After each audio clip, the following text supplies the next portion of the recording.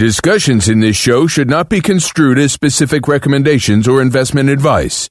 Always consult with your investment professional before making important investment decisions. And now, Financial Renaissance with the M's.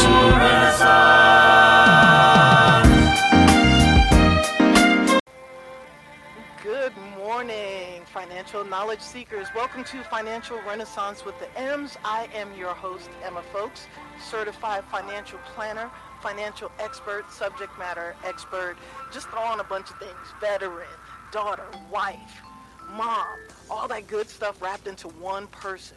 It's a lot of good stuff wrapped into one person. God gave me too many good gifts, and unfortunately or fortunately, I've got a couple of little things that I'm not so good at, like checking my voicemail. So I want to say sorry to everyone who has left me a voice message and I have not returned your call. Just text me. I apologize. Well, listen, I had a great week last week. We spent the week down in Tampa, Florida. I had a great time with some clients. I had a great time with some friends I hadn't seen in a while. And just being by the water is always so tranquil. It just kind of, no matter what's going on in your life, looking at water, for me, just kind of brings me down, just kind of calms me and centers me. And everybody has to figure out, what is it that kind of centers you? What is it about nature that brings you back to where you need to be? For some people, it's going out in the backyard and chilling, getting grounded, taking your shoes off, stepping on the lawn. I can't do that for a lot of reasons, but being near the ocean is my way of grounding myself. And maybe that's why I watch so many of those water themed shows, like Blue Planet, Planet Earth, etc. Anything with David Attenborough. But excuse me, shout out to AJ Fresh in Tampa and Captain Ron in Tampa. The National Gay and Lesbian Chamber of Commerce, NGLCC, had their conference last week, so I kind of jumped on the tail end of that with my manager, Patrina Bloodworth. Also want to give a shout out to Life Lux Jazz. We're going to be there's going to be an international jazz experience in November that I will be taking part of. Also say hello to CJ. But listen, we've got a great show for you today. We have Charla Mitchell from oh man, did I mess that up? Yes, I did. Charla Mitchell. And then I also have to talk to you guys about what's going on with our stock market this week. Stock market has been absolutely insane, so I'm going to let you know what's going on with that. And then we're going to talk a little bit about an economic shakedown that happened in the early 1900s, So if you have any comments, things of that nature, you want to go to Sensation Station Network on Facebook. Go ahead and like it. That's when you hit the thumb thingy. And then you can drop your comments, thoughts, things of that nature in there. Or you can even text us at 678-613-5857. And you can follow along with us on my Facebook Live at Emma Folks. You can also find me during the week at Emma Knows Money on any of those social media thingies except Snapchat. When we come back in 300 seconds, I'm going to talk to you again about that war by deed of title, black farmers. If you have the questions, we have the answers. Right. Go to ssnatl.com and click on the Contact tab. As much as you like. We're the nation's urban station. Online. ssnatl.com. This country, you've got to make the money first. Then when you get the money, you get the power. And we're back with Financial Renaissance with the M's. Thank you for joining me this morning. Hope you are having a wonderful Sunday. You are listening to us live on ssnatl.com. That's on the internet. So even if you're in your car on the way to church, on your way back from church, you should be able to hear us. And on Facebook, you can find us at Sensation Station Network. Hit the like button, and we should show up. You can watch what's going on in the studio right from Facebook, so whether it's on your watch, on your phone, on your computer, what have you, you should be able to watch the show live. On today's show, we've got a couple of good things that are happening. One, we have Charla Mitchell from Know the Cloth. She's our special guest. And then we're going to have a sneakerhead stock report, as usual. But first, let's explore a land heist. And when I say land heist, I mean like a robbery. of the worst kind. You know what I mean? So I was reading an article. There's a magazine called The Atlantic, and I was reading in the magazine about some black farmers and what happened to black farmers in the early 19th century. So I'll tell you what happened. It was a war waged by deed of title, and it dispossessed. Somebody look that up for me. That's our financial word of the day, dispossess. Somebody look that up, tell me what that means, all right? So it dispossessed 98% of black agricultural landowners in America, okay? Let that sink in. 98% of the people in the 1900s that owned land, only 2% left still have farmland, okay? Let that sink in. What happened to all that wealth? That's what we're going to dig into a little bit today. So one of the culprits, or one of the recipients of this great land heist, is actually, a lot of us are going to be feeling some kind of way. It's in our retirement plans, or in your retirement plans. If you have a retirement plan run by TIAA, okay, which is now Nuveen, you too are part of this great land heist. That's right, ladies and gentlemen.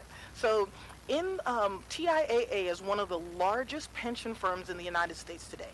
And with TIAA, its subsidiaries, and a bunch of other companies, TIAA has a portfolio of more than 80,000 acres in Mississippi alone, and most of those are in the Delta region, okay? And this even includes this fertile crescent of Arkansas. If you put that in with Mississippi, TIAA owns more than 130,000 acres in a strip of counties all along the Mississippi River, okay? And I'm not singling out TIAA by no stretch of the imagination. I've got my own issues with them, during my 9 to 5, but right now this is just straight up facts. They're not the only company that has benefited from the Great Land Heist. There's also Hancock Agricultural Investment Group. They manage more than 65,000 acres in the they have a fund called Delta States. There's a real estate trust called Farmland Partners. They have 30,000 acres in and around the Delta. And then there's Agrivest. They're a subsidiary of the Swiss bank UBS. You know who that is, Old Paine-Webber. They have about 22,000 acres, okay, of farmland down there. So here's a little factoid. Black people that were living and working in the Delta, today, most of them have been completely uprooted from the soil as property owners. So when we look at the disproportion between white Americans and black Americans when it comes to wealth, some of this has to do with land. So in Washington County, Mississippi, black people make up 72% of the population, but only 11% own farmland. Okay, that's pretty sad.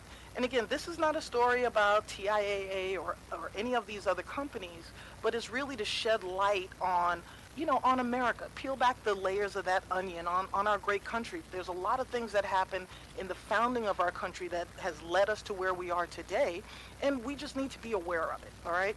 So in this article, the author points out that the newfound dominance in the region is merely just the topsoil, just the top layer covering a history of loss and legally sanctioned theft, all right?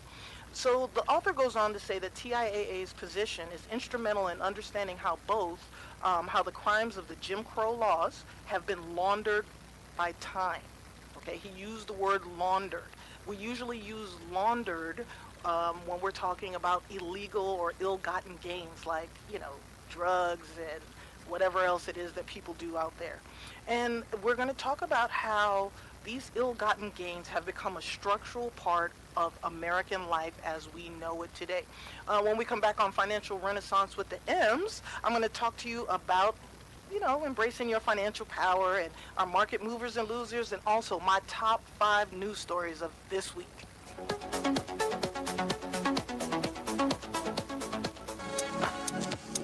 All right, and we are back with Financial Renaissance with the M's. Hey, great show today. We are talking about the great land robbery, what has happened in Mississippi in the United States in the early 1900s, which has led to the poverty of a whole group, a race of people in the southern region. So if you're hearing about this structural dysfunction for the first time, fool me once. Shame on you.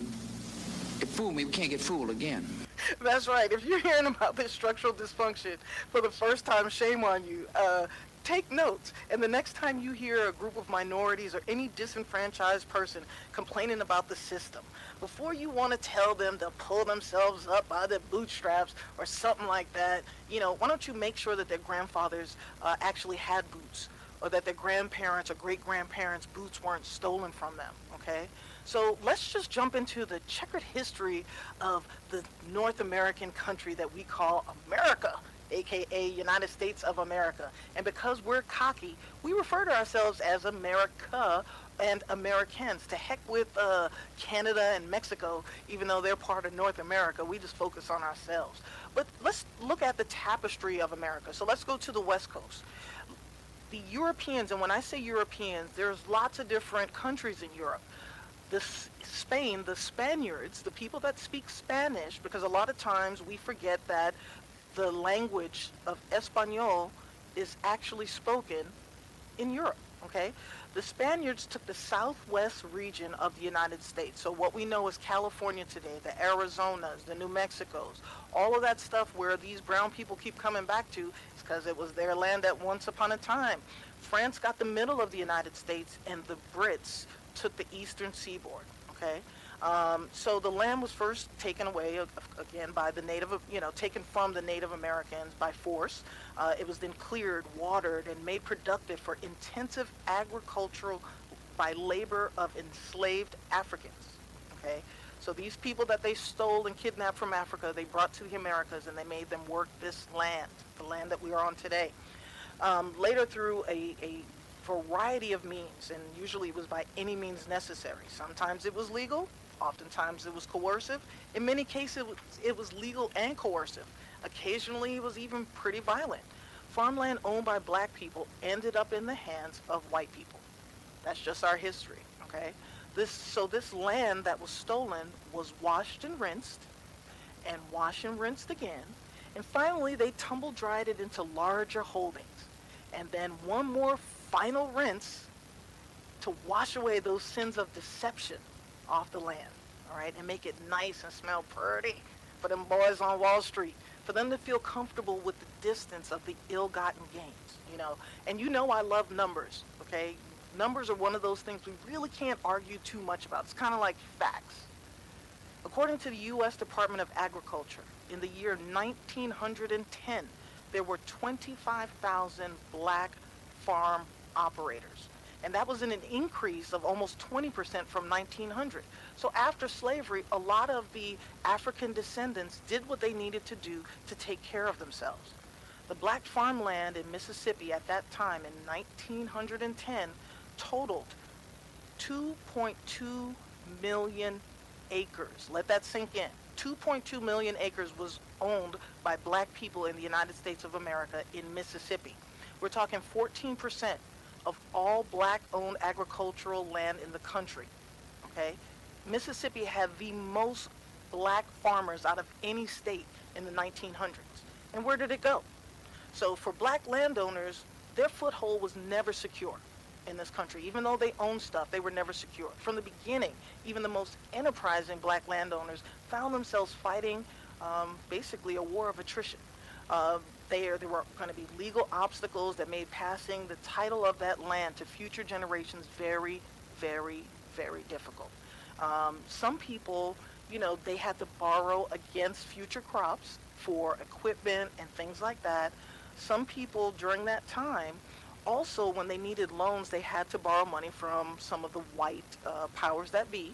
And the white powers that be would lend them money if the politicians would vote against Reconstruction. So there was a whole lot of stuff that was done that, we kind of don't agree with, but it happened. There was a wealthy black politician who was a Republican at the time.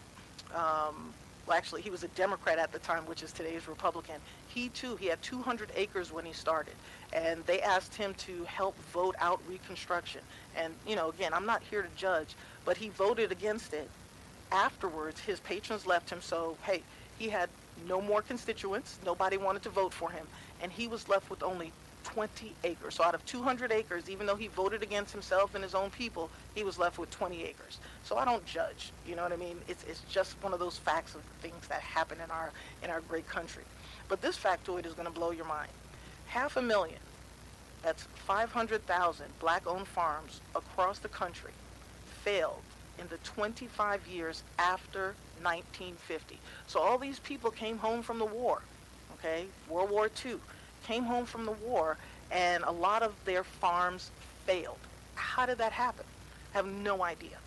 The former president, Joe Brooks, the former president of the Emergency Land Fund, estimated that 6 million acres was lost by black farmers from 1950 to 1969. So again, in 19 years, 6 million acres were lost. So I know you guys are visual like I am, so let's figure out what that means. So from 1950 to 1969, an average of 820 acres a day, okay? 820 acres is the size of New York City's Central Park. 820 acres a day was erased with each sunset. That's how the land was wiped out, okay? So in the 1960s, black-owned cotton farms also disappeared. And we'll talk, I'll break down those numbers when we come back from our break on Financial Renaissance with the M's.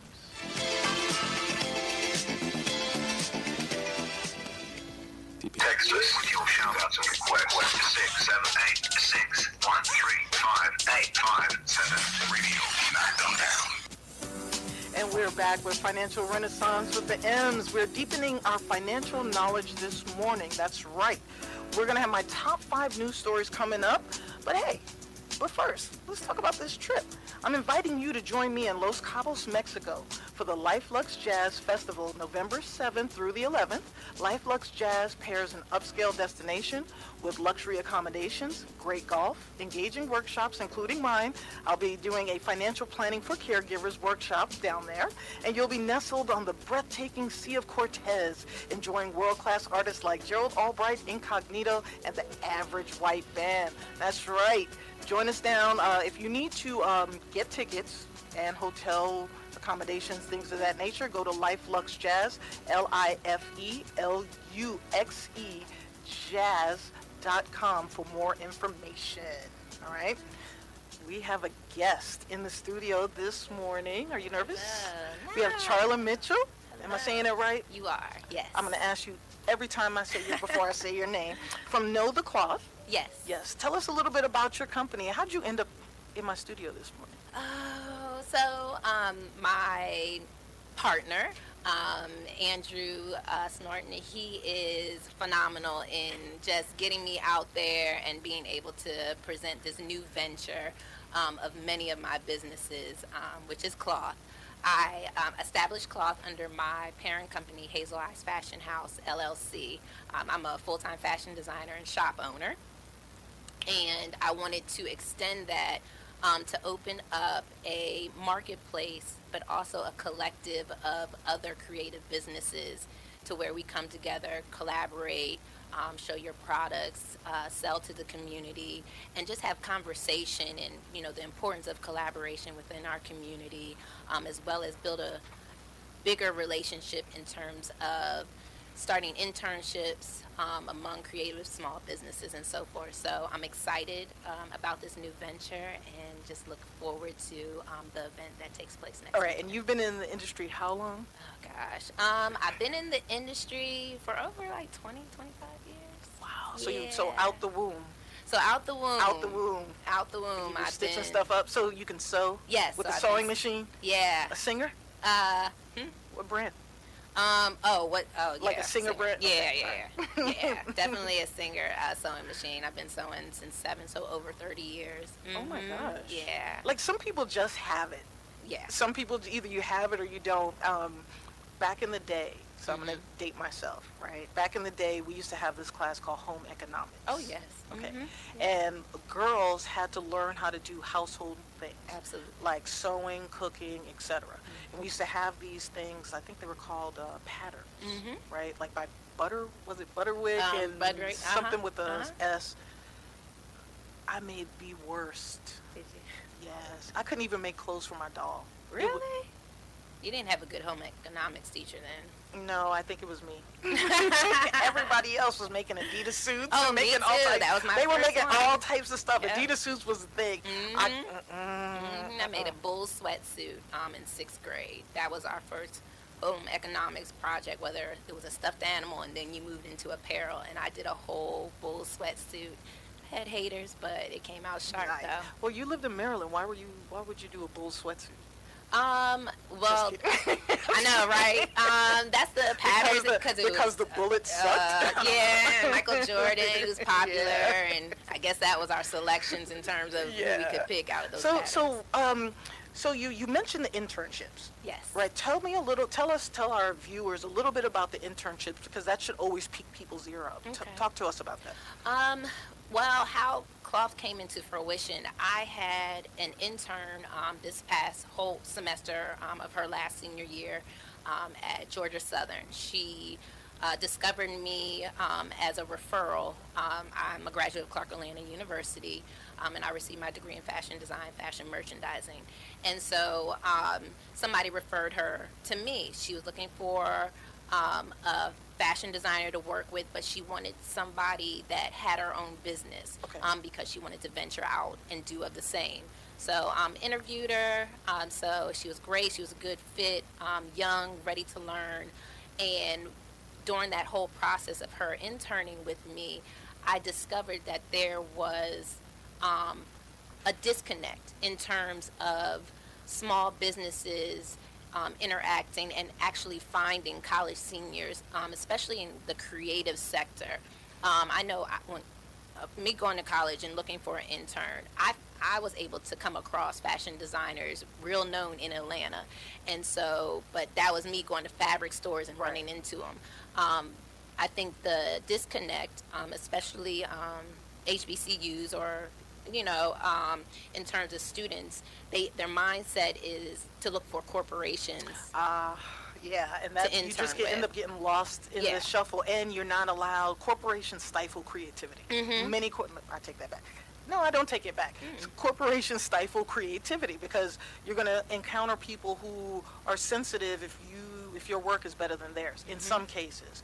And I think especially for marginalized people who look like us, we just have this sense of, when you look at the fashion industry, when I think about the 80s, and then I look at what's happening now, I'm like, come on now, you guys can't be serious. Or the 90s, you can't be serious. Right. Like, we used to get demonized. Yes. We used to get demonized for dressing the way that we dress, and now it is like hot fashion. And it used to be hard to get in. This industry used to be very hard to get in, but now it's oversaturated. It's trends, social media, and all that good stuff. Do you think that the internet, 4G, things like that, have kind of leveled the playing field?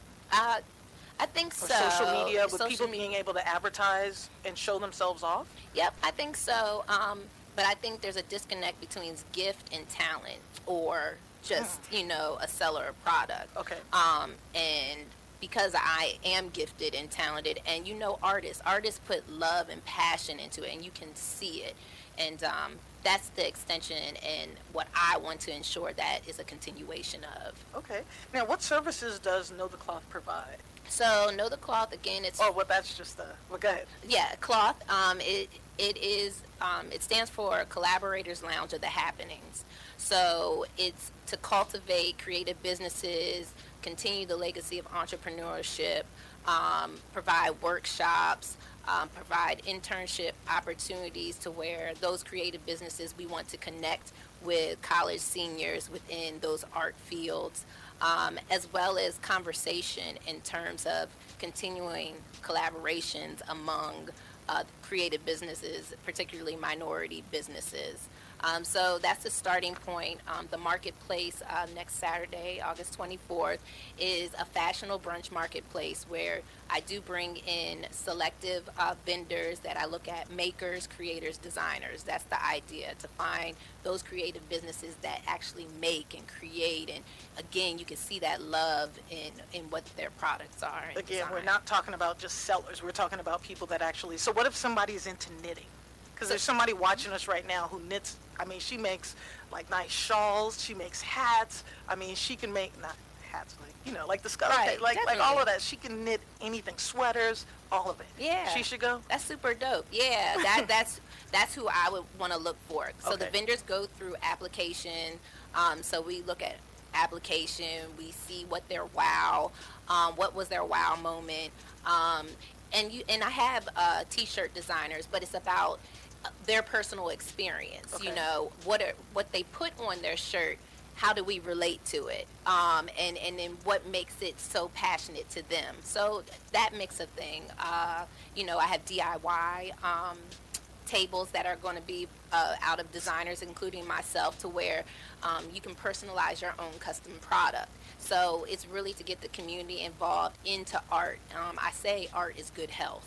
So Yeah, and the art is one of those things that they keep taking out of schools. yes. And to me, when you take art out of a school, you're taking away people's ability to experience other cultures, dig into their own culture. Like now, when I go, I don't do social media that much, but when I do go on like Instagram and I see all these clothing designers that look like me and making clothes that are, for someone shaped like me, it gives me a lot of pride.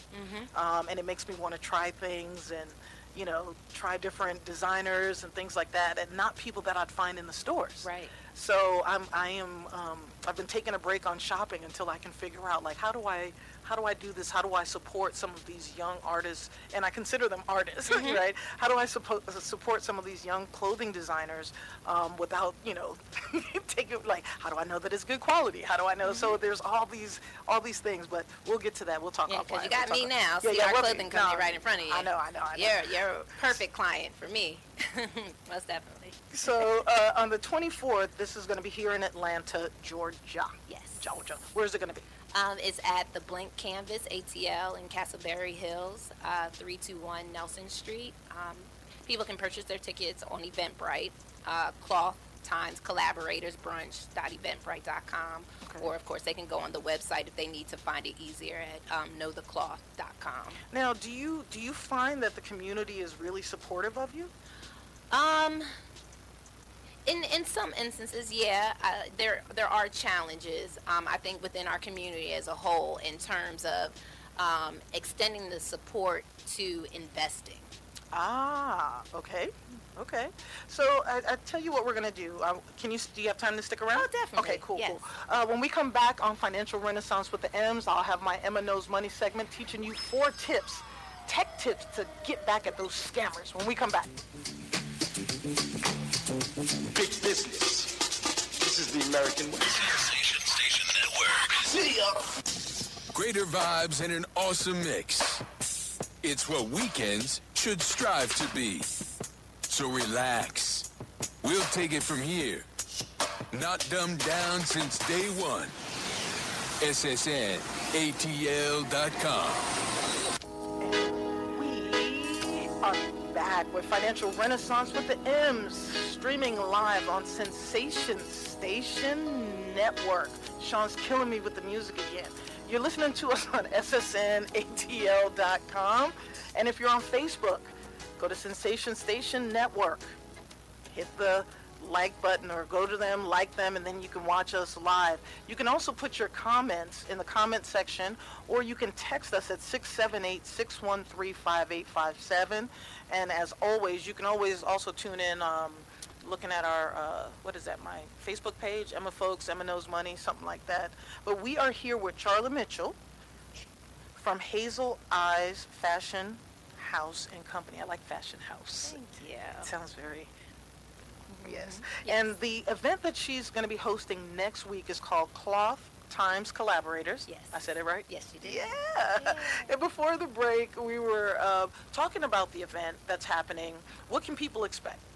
How many hours is it going to be? Is it all day? Is it 4 hours? It's 12 to 3 p.m. Okay. So brunch hour. So as they come in, I pretty much say it's shop, sip, eat, and vibe.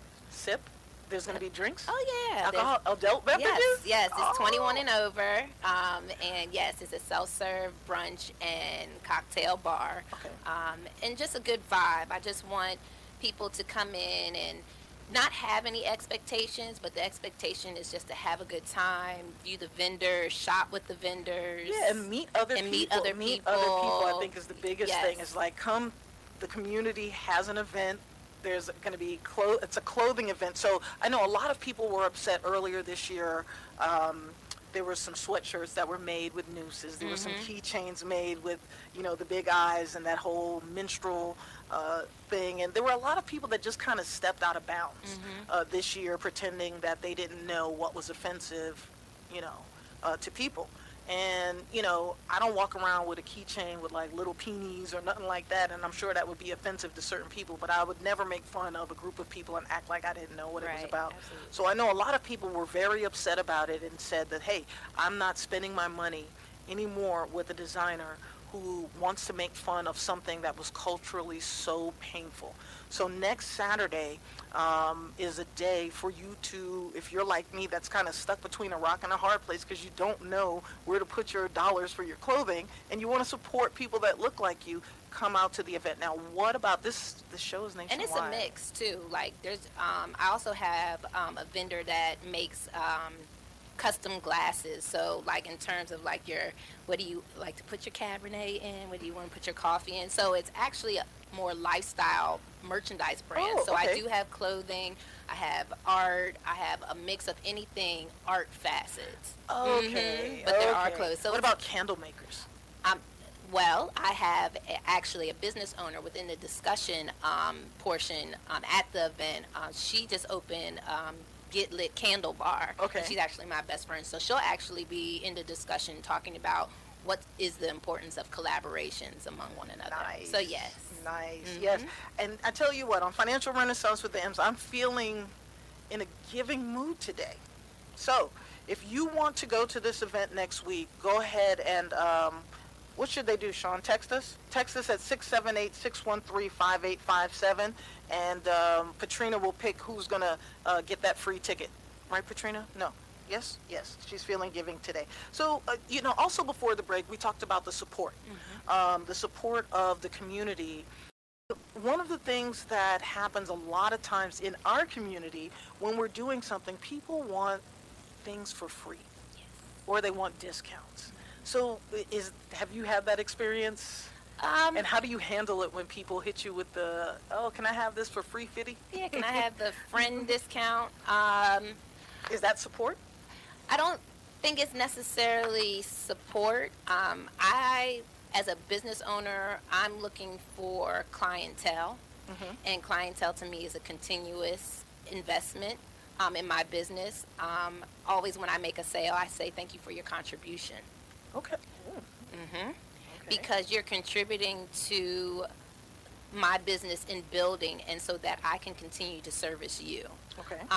Support is good. I don't take away support. I have family support. I have organizational support. And I just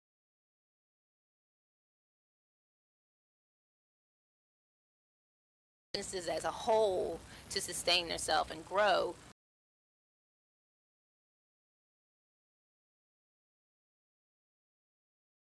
Who are going to be consumers of the brand or of the products and service, so that we can continue to have long stability in our business. I always think when people hear that you're a business owner, they're like, oh, they must have money, or oh, they must have this, and they don't think about the overhead. They don't think about the cost. They don't think about, the intangible stuff like your time, what happened, what was going on in your brain. A lot of us go to school to learn something or to hone our talent, to sharpen our sword.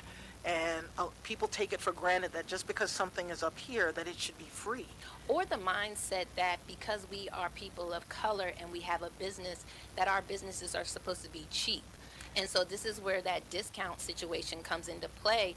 I put quality and love. I'm an exceptional sewer, and I put quality and love in my work, as well as, putting together my cloth events. I do my very best. So the expectation should play the same role as any other business outside of those being non-minority. Yeah.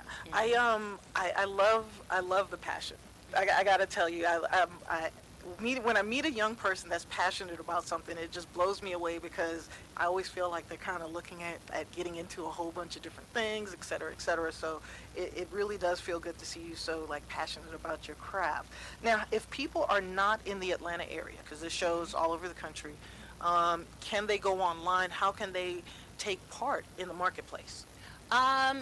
They can hit up IG at Know the Cloth, KNOWTHECLOTH,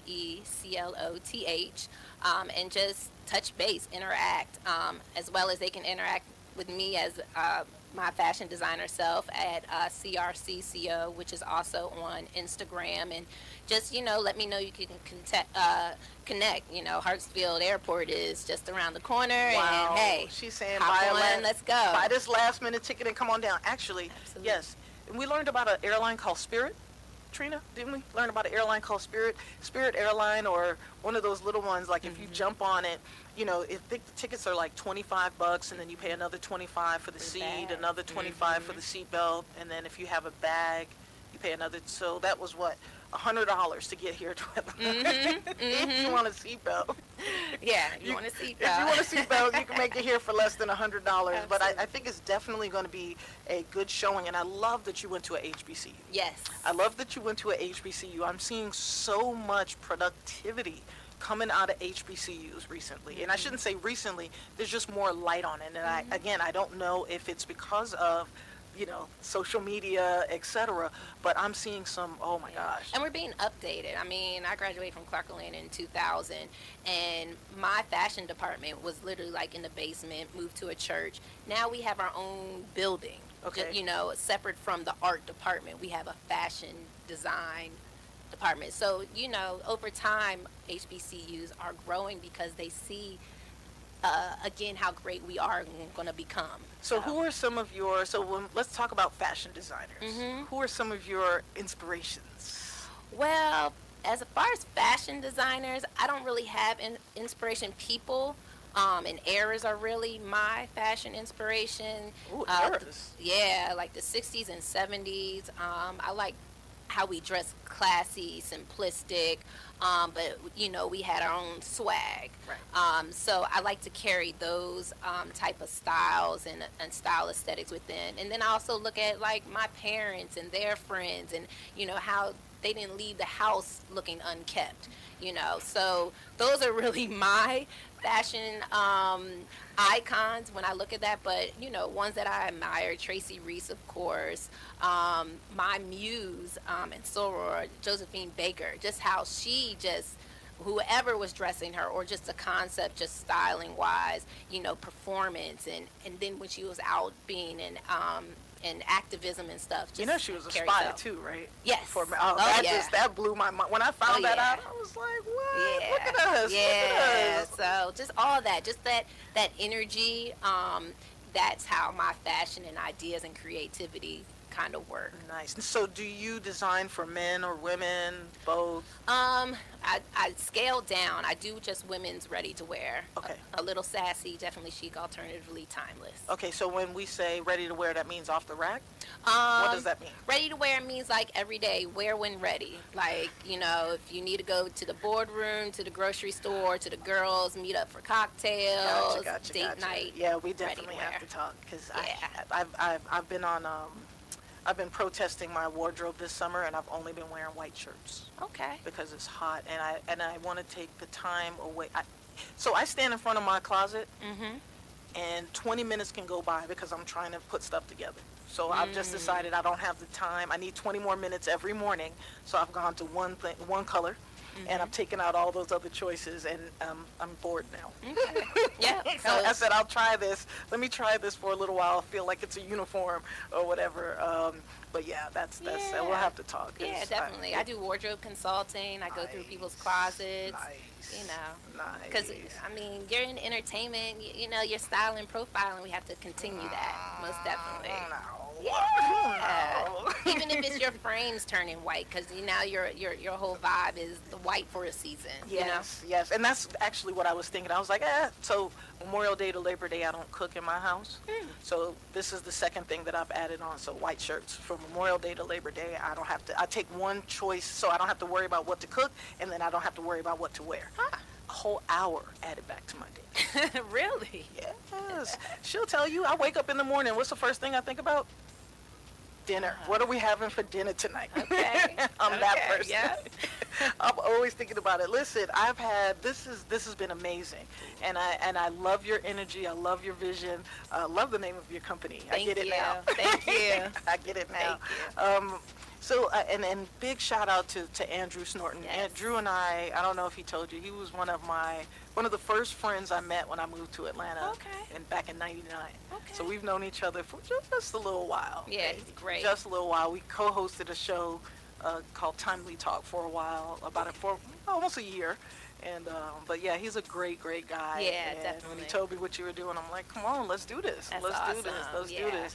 So you want to tell people how to reach you, your phone numbers, all your emails, all that stuff? Sure, yep. So I can be reached at, again, Know the Cloth, KNOWTHECLOTH, either .com on my web or email at gmail.com. Email at Gmail. Email at Gmail, no, that's not the, Yeah, but come on Know now. the Cloth, Know the Cloth It's at, Sunday morning. right. People are still The coffee waking up. is Come still on. kicking Come on. Say it one more time. but yes, Know the Cloth at gmail.com. Right, and if you want a ticket to the event, you can go ahead and put a comment in our comment section or text us at 678-613-5857, and I'll make sure you get a personal ticket from me to you, because I'm feeling generous today. Love it. That's right. So one other thing I wanted to ask you, do you want to give a shout out to your school, your alma mater?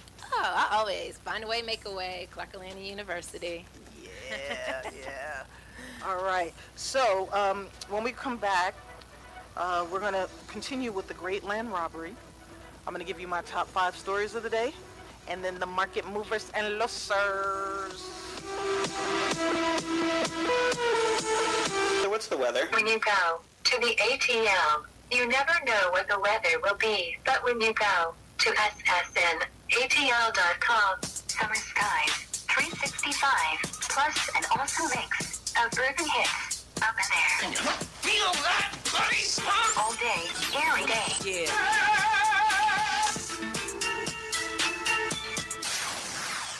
All about bucks, kid. The rest is conversation. And we are back with Financial Renaissance with the M's. Welcome, welcome, welcome. Hey, we are streaming live on ssnatl.com, and you are also watching us on Facebook at Sensation Station Network.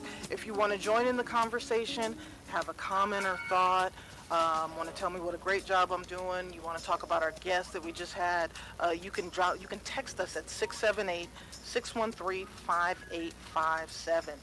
But listen, this is what I want you guys to do. I want you guys to join me in Los Cabos, Mexico, for the Life Lux Jazz Festival, November 7th through the 11th. You're going to be nestled on the Sea of Cortez, enjoying artists like Gerald Albright, Incognito, and the Average White Band. And for more information, go to lifeluxjazz.com, and it's LIFELUXE jazz.com. That's right. Definitely want to see you there.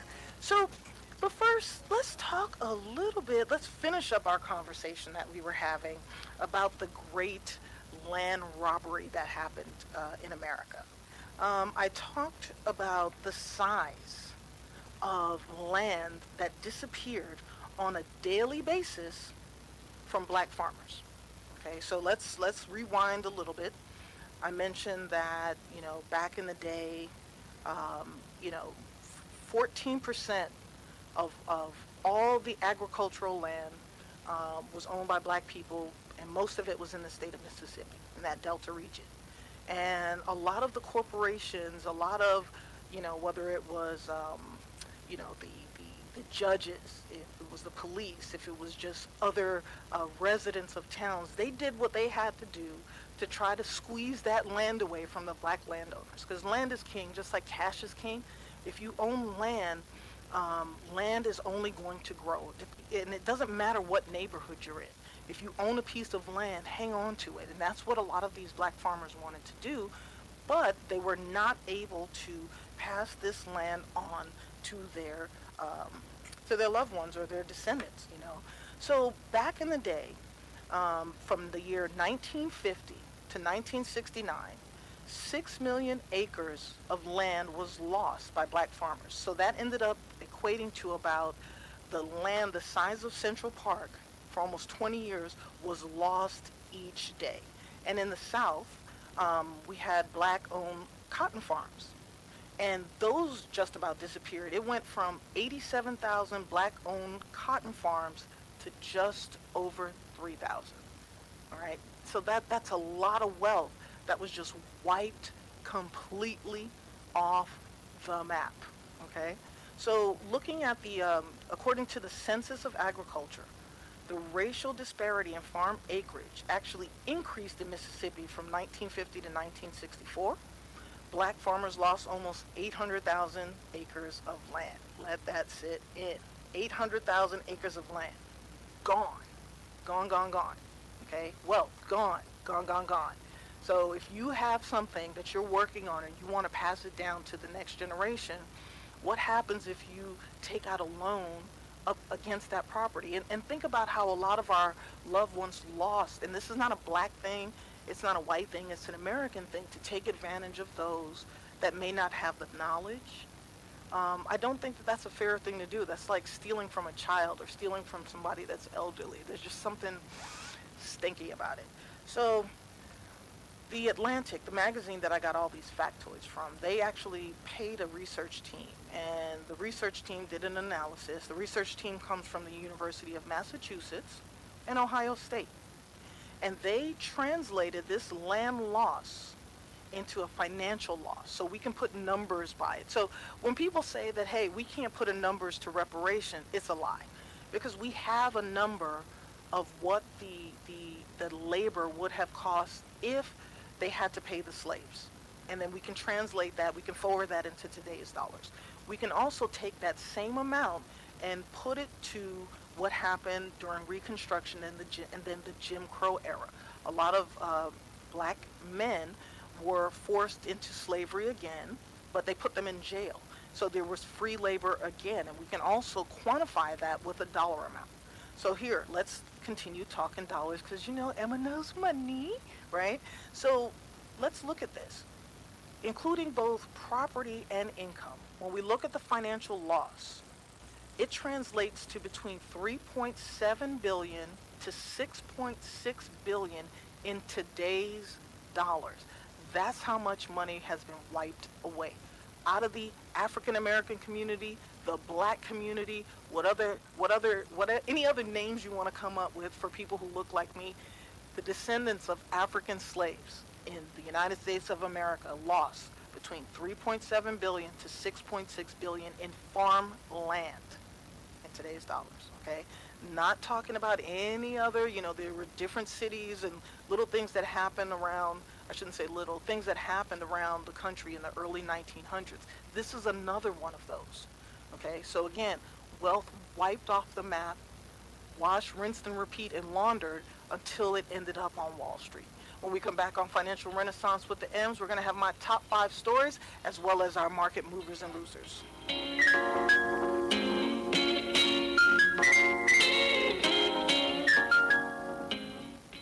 We're back with Financial Renaissance with the M's. Welcoming you. We're going to have my top 5 news stories coming up as well as my market movers and losers. But first, we need to talk about what in the heck is going on in Hong Kong. All right. As Americans, we have this habit of not paying attention to what's going on in other countries, or what happens in other countries doesn't affect us. We really do have this kind of tribalism thing going on. We're one of the few countries where In schools, even though other languages are taught, a lot of people graduate from high school, college, and we only speak one language. You look at people from other countries, they're able to speak other languages. It is very important that in today's world, and especially in the climate we're in now, we're in a global economy. And if all you're focusing on is the United States, you are going to short-sight yourself, okay? So looking at what's been happening this weekend, actually last week, Hong Kong is pumping billions of dollars into their economy because they are on the verge of a recession. And what's happening over in Hong Kong right now is there have been protests for, I believe it's been almost a quarter. So it's been about 10 weeks they have been protesting over there. Businesses have been disrupted. The protesters have actually body slammed the financial markets overseas, okay? Next week I'll tell you a little bit more about the financial ascension of Hong Kong and how they broke away from China a little bit. And China wants, they just want one more chance. They want to be given a chance, and they want Hong Kong to come back under the fold of China. But the people in Hong Kong is 7 million people, and they're having pro-democracy protests. China is not a democratic country, although they have a president who just decided that he will be the final president. So that is not considered a democracy. But what the protesters have done is, in order to get the attention of everyone and the world, for that matter, is they shut the airport down. And when you shut the airport down, there's going to be rippling effects. Over 1,100 flights have been canceled last week. I think they shut the airport down for about 2 or 3 days. The police have been pretty rough with the people in Hong Kong. You know, there's been a lot of talk about whether or not China wants everyone to look at China as one China. That's their new theme, and that includes Hong Kong. And Hong Kong is saying, pump the brakes. We don't want anything to do with communism or whatever's going on over there. We've got our own economy. We're doing great. Leave us alone.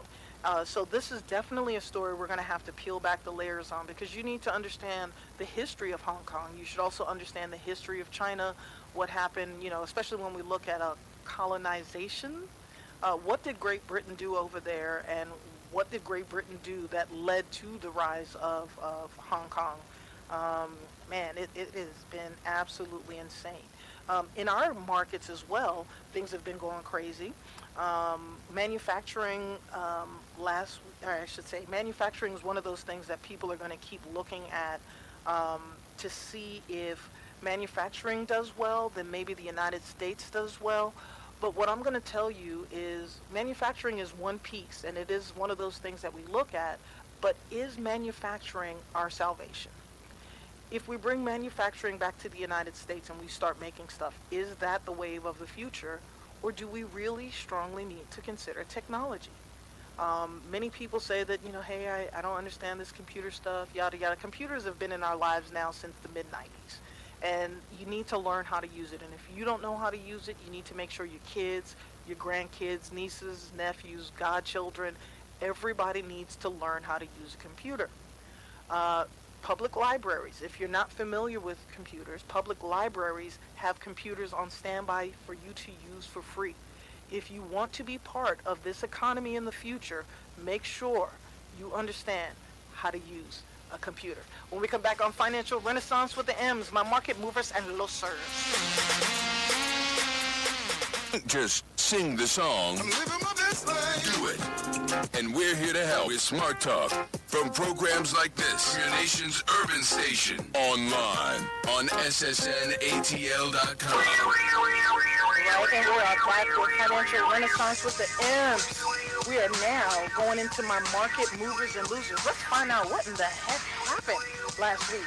All right. Let's look at these gaming stocks. The gaming stocks were all in the green last week. So last week, the market dropped, the market bounced back up, the market dropped, the market bounced back up, the market dropped, the market bounced back up. Here's what you need to know about volatility. If we are in the recession now, and if we are on our way down, it's going to be volatile on the way down. Just like it was volatile on the way up, it'll be volatile on the way down. So the gaming stocks this week: Microsoft, Sony, EA, Electronic Arts, GameStop, Zynga, Take-Two Interactive, Activision, Blue Mobile, and Hoya were all in the green. They all finished the week up. Cannabis stocks, only Kronos and Tilray were down. We had Aurora Cannabis, Canopy Growth, and GW Pharmaceuticals finished the week in a positive note in the green. Let's look at this luxury retail board. Luxury retail board, everything finished in the green globally, because the luxury retail market, we're looking at the European market, we're looking at the British market as well as the United States. So Moet Hennessy, Louis Vuitton, Ralph Lauren, Tapestry, Estee Lauder Companies, Tiffany, Hermes, Kering, and Burberry Group all finished in a positive light last week. So who do we have left? Our sneakers, sneakerheads, sneaker stocks, all finished positive. Nike, Adidas, Pumas, Under Armour, and Skechers, including Foot Locker, all finished up. Now, there is a new sneaker deal between Nike and Foot Locker, and they, I think Foot Locker probably sells about 80% of Nike stuff anyway, but they have a new deal that's coming up, and it's called Discover Your Air campaign, which is exclusively, they're going to sell Nike sneakers. So yeah, we'll find out. We'll have a little bit more on that next week. I'll probably do a story on it to just dig into that a little bit. Now, recession watch, Dow Jones average, S&P 500, and the NASDAQ all finished up. The Dow Jones U.S. Home Construction Index also finished up. Now, something was tight, like kissing cousins tight. Like, things are getting a little creepy here. Well, yeah, things got creepy last week.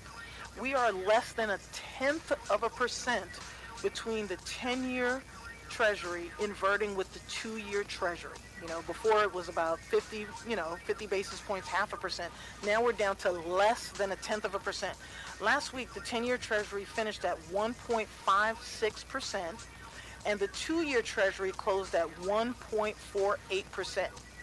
I'm just saying, remember, when the 2 years yield is more than the 10-year, we are smack dab, the recession has started. So oil and gas was also, oil finished up last week. Natural gas, gold, silver finished down. Wheat finished up, and copper finished down. Why are those important? Because we should be paying attention to all of that stuff, all right? When we come back on Financial Renaissance with the M's, we're going to get into my top five news stories for the week.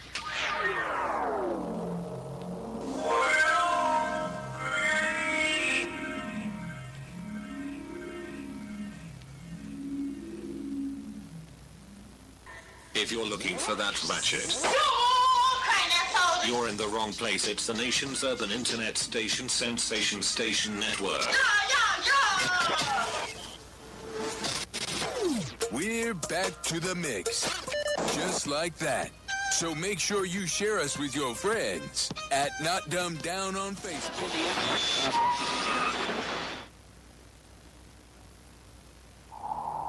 We are back on Financial Renaissance with the M's. That's weird music. That reminds me of Public Enemy. That's what that sounded like to me. Hey, listen, first and foremost, I want to make sure that when I read different stocks that are doing good, bad, and different, up, down, I'm not endorsing any stocks by any stretch of the imagination, but I want you to pay attention to what's going on. As far as the sneaker stocks, them being up right now, everything being up right now just has to do with the overall global volatility. Okay, so it is no indication of any strength. What is about to happen, though, are because of the tariffs, a lot of these things, especially the sneakers, they're going to put a 30% tariff on tennis shoes. They're going to put a tariff on electronics. So if you're looking at getting a new phone, if you're looking at getting tennis shoes, getting just about anything that you need, you have until September 1st to get it, or you're going to have to pay more money. That's right. But first, let's go on to my top 5 stories of the week. So, home buying and millennials. Millennials seem like they don't want to buy a home, according to a lot of experts, because the repair costs too much. So, there is a new app, a subscription service called Shelter. And what they're going to do is proactively help you care for your home and mitigate any issues before they become costly repairs. It's going to cost about $400 a year, and basically what they're going to come in, it's like a physical. They're going to come in, take a look at your house, the inside and out. If they see anything that's wrong, they're going to, tell you what the repairs are going to cost. You go out, you get them fixed, or let's say you want them to hang something up or do something. They can also take care of that stuff for you for a little bit of an extra cost. home repairs are a lot cheaper if you catch them before things go wrong. So if anybody is using shelter, let us know here at the station on the show. I'd definitely like to see what you think of that. Next story we have has to do with the $1.5 trillion student debt crisis. And why is it that the government has most of these student loan debts? So the federal government owns 92% of the student loan market, and only 8% has been left with the private lenders. And if you want to know how that transpired, let's go back to the recession when the federal government bailed out the banks. They also took off their books a lot of our student loans. So 44 million Americans hold student loan debt, and more than a tenth of that debt is in serious delinquency or in default as of the first quarter of this year. So, we'll be looking at student loan debt. What do they need to do to repair it? But the question that most people want to know is, how did it get this bad? Who made it this bad? And you're not going to believe who it is. It was Ronald Reagan. Ronald Reagan is the culprit for the current student loan debt crisis that we're in, because he embraced the idea that every student and family should be on their own and pay for college. So he didn't make any investments into Pell Grants. So he felt that if you wanted to go to college, you can take a loan for it. The government doesn't have to help out. So that's one of those things that we're going to need to look at. The people that are running for president, they're going to have to figure out how to fix it. But one of the things that, as I was reading this article about the student loan debt crisis, again, there's no discussion of income. Everyone's talking about the inflation on colleges. 6% or more every year is the cost of inflation for college tuition. Inflation goes up about 3% a year. Household incomes have just about been stagnant for the last 40 years. So that's why there's such a disparity.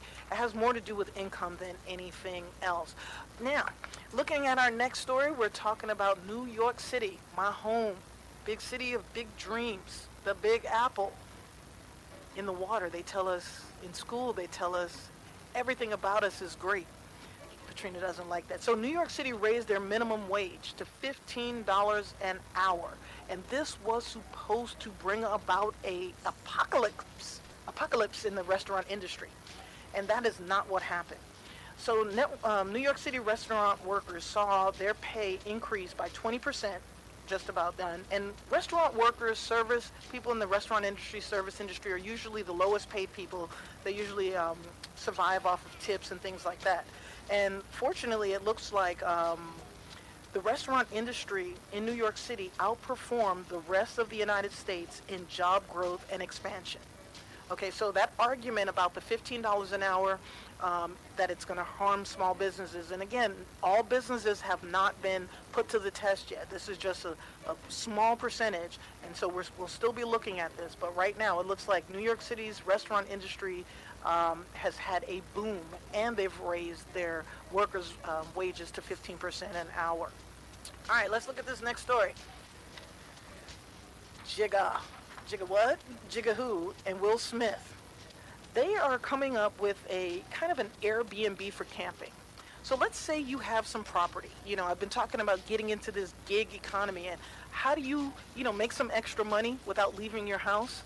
You don't want to Airbnb your place out because you don't want strangers in your house or whatever. But let's say you have a lot of land, and those of us in the southern region of the United States, usually we're on like a quarter of an acre, half acre, whatever. We've got all this land, and we're not allowed to build on all of it. In parts of Georgia, most of Georgia, you have to keep a certain amount of green space.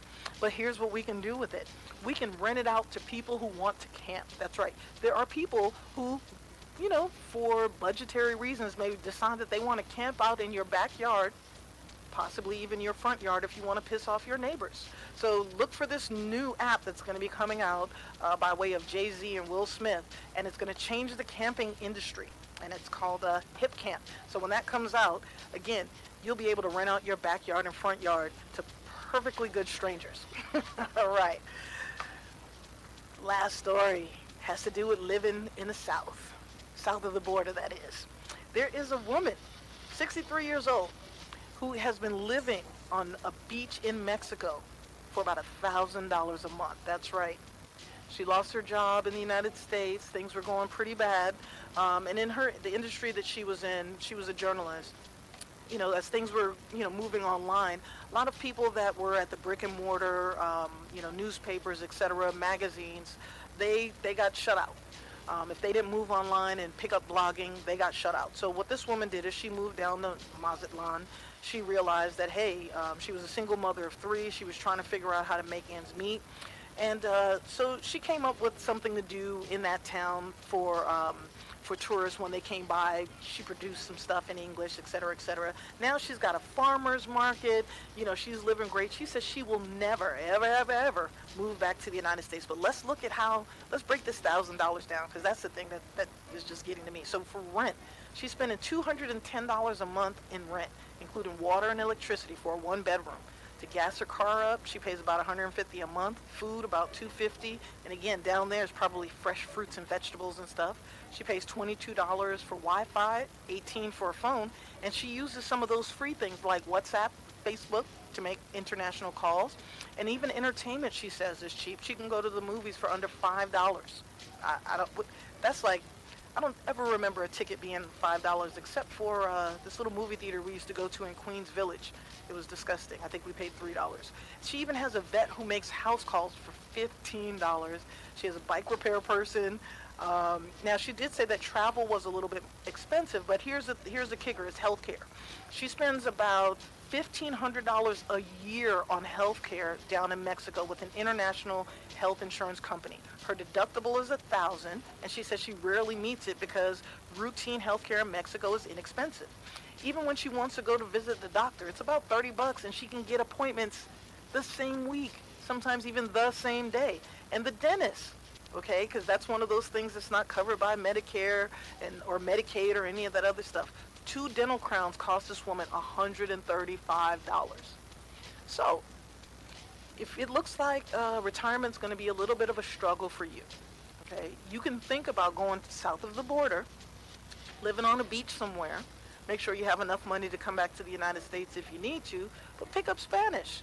Start being nice to your Spanish neighbors, converse with them. Because for your retirement, you may need to go live down there. That's right. I wouldn't mind. Trina, would you live on the beach in Mexico? She doesn't know. But I don't know what they do about fresh water, bottled water, and all of that stuff down there. But I don't think I would have a problem staying down there a couple months out of the year, especially the cold months here. Like November, December, January, or like December, January, and February. I could see us down there. December, January, and February, we can go stay in Mexico.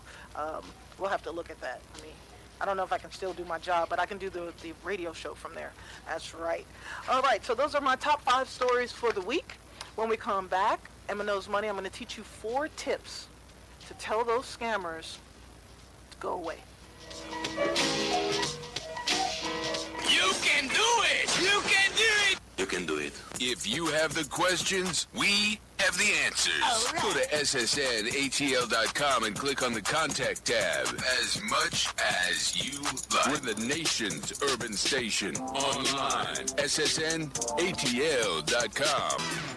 And so a new American industry has been born. Sensation Station Network.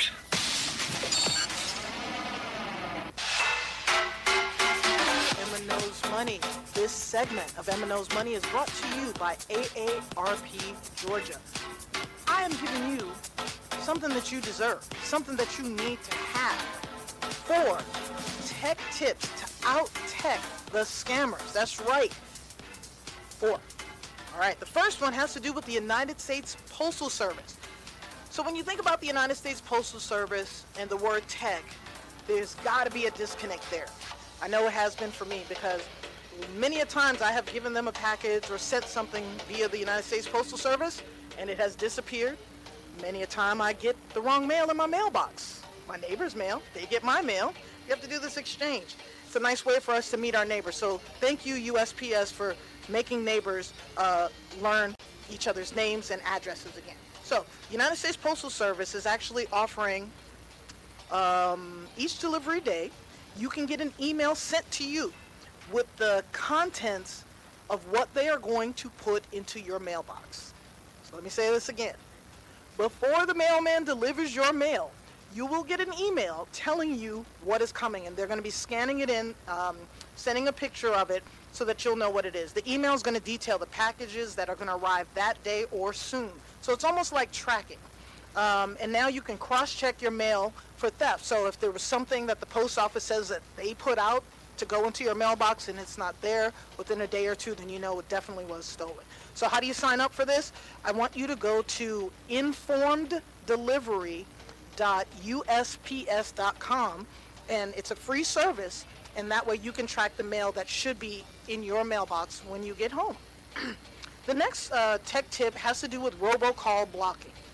And this is going to be either free to about $5 a month. And there's 3 ways to block robocalls. One, you sign up for the Federal Do Not Call Registry, okay, which, should limit the amount of sales pitches you get. It doesn't limit the amount I get. My phone blows up all the time, which goes back to why I don't answer my phone. Second thing you can do is check with your phone services provider. So if you're with AT&T, Verizon, T-Mobile, Sprint, who have you, they should also have some stuff to protect you.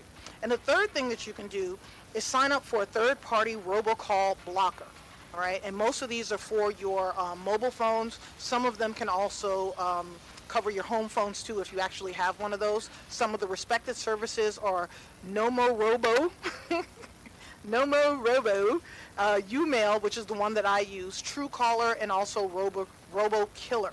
So to get started, to get on the Do Not Call registry, that's the first thing that you should do. That number is 888-382-1222. And if you ever get one of those scamming calls, tell them that you're going to report them and that you're on the Do Not Call list. And then for the other third-party ones that I mentioned, NomoRobo. You can actually go to their website. You can go to Umail's website. You can go to Truecaller's website as well as RoboKiller's website. You can sign up. And again, some of these are free. Some of these you may have to pay. But it's a good thing to do. It really limited the amount of robocalls that I got. I used to get about 15 a day, and now I may get about 2 to 3. The third thing that we can do, and this I had to make the people in my office do this, password managers, okay? These can be free up to $120 a year. And let me tell you why this is important. We have to have passwords for everything. And you know that these hackers are smarter than us. They go on Facebook and they look at the names of our cats, our dogs, our parents, any personal information that they can find out about us, put it in this little machine called the computer, and it does all these things, and then they try to guess at your password.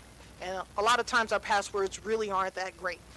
Even if we come up with sentences and et cetera, et cetera. So a password manager will help you keep track of all the passwords that you have, whether it's on your computer, your cell phones, your iPads, what have you.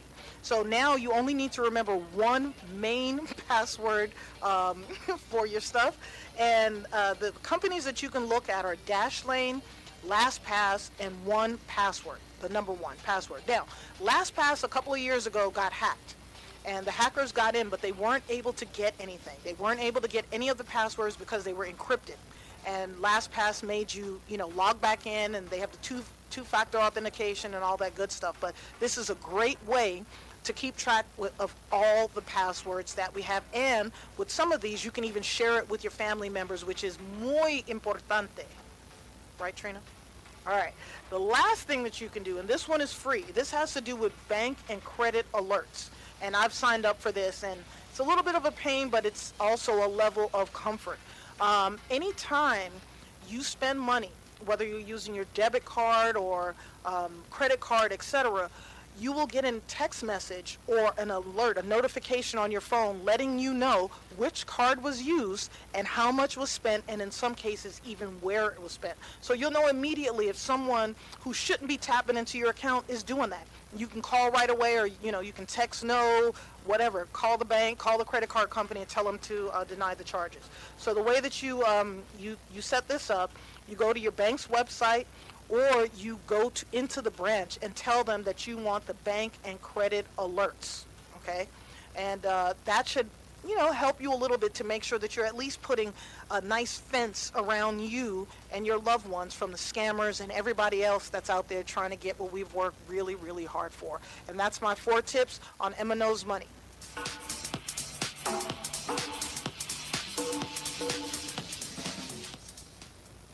Lots of people meet friends and potential love interests online through dating sites, social media, or mobile apps. It can be a great way to meet people, but not everyone is who they say they are online. In fact, scams related to online relationships are on the rise. It's a red flag if the person wants to move quickly to personal email or instant messaging to continue talking. Professors Love Quickly claims to be from the United States but is working or traveling abroad. Plans to visit but cancels at the last minute. Asks for money to deal with an emergency or asks you to open a bank account for them. Here are some things you can do. Cut off contact if you suspect a scam. Watch your wallet. Don't wire money, send cash, or put money on gift cards for someone you know only online. Learn more about online relationship scams at aarp.org/FraudWatchNetwork. If you have the questions, we have the answers. Right. Go to ssnatl.com and click on the Contact tab. As much as you like. We're the nation's urban station. Online. ssnatl.com. And we are back with Financial Renaissance with the M's. Thank you so much for joining us on today's show. We had a great show. We had Charla Mitchell with Know the Cloth. That's going to be a great event. And again, if you are not in the Atlanta area or will not be in Atlanta next Saturday, you can go to knowthecloth.com, learn a lot, learn more about the event. And if you're into supporting your community, and the community doesn't have to be a color thing, it could be where you live thing, you know what I mean? Support small businesses. Go to knowthecloth.com and interact with some of the vendors. I'm sure there's something there that you can find.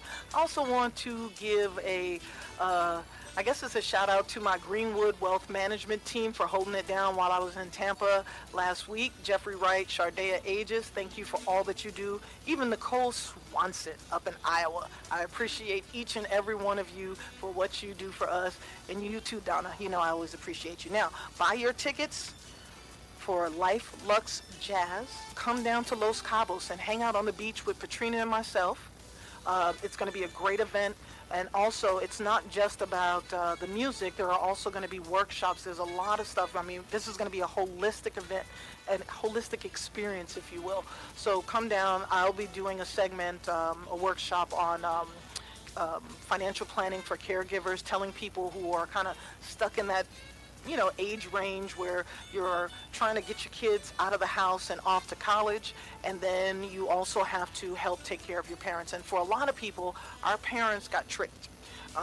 They got suckered out of, as we've heard, land. They've got suckered out of great jobs. They got suckered out of their pensions. They got suckered out of a whole bunch of stuff. So we may have to look at taking care or providing care for our parents.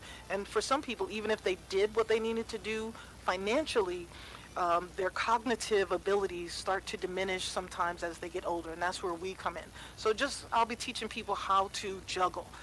There's a lot of emotions that you have to do with that. So, again, what a great show we had. Next week, AARP is going to be our special guest. So definitely looking forward to that show. We'll be talking about some form of fraud, ways to protect yourself. And in September, we are going to have some politicians on, local politicians. I want to find out what their plans are to make us strengthen our community. I believe in the trickle up versus the trickle down. So what can we do on the Main Street level to just kind of boost our economy, get things going? And remember, even if we are in a recession, it is not necessarily a bad thing. Make sure that if you have money in savings, if you are waiting for an opportunity, that you take advantage of the down market when it gets here. And when it gets here, not these, the volatility. Wait till it gets here, then, do a little something, something. But, there's a whole lot of stuff going on with our economy, and we will definitely and always bring the latest and the greatest of what's happening on Washington and Wall Street, to you. So coming up next, we have Sensational Smooth Sunday. And as always, one love, one heart. Let's make our ancestors proud. You did right by me.